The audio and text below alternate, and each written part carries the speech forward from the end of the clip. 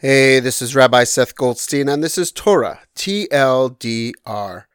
A lot of important and powerful stories in this week's portion of Vayera involving our spiritual ancestors of Abraham and Sarah.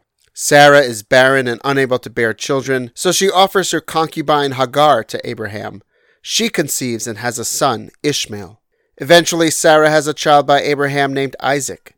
The two boys seem to get along, but Sarah is jealous and afraid that Ishmael will take her son's place. She orders Abraham to banish Hagar and Ishmael. Abraham is distraught, but is consoled by God, who promises to protect them.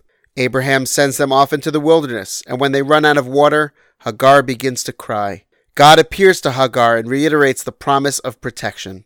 She then lifts up her eyes, sees a well, and gives Ishmael water to drink.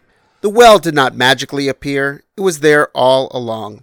Sometimes when we are distraught or challenged, we may not be able to see the solution right in front of us. We need to pause, reassess, let out what is holding us back, and attempt to see things anew.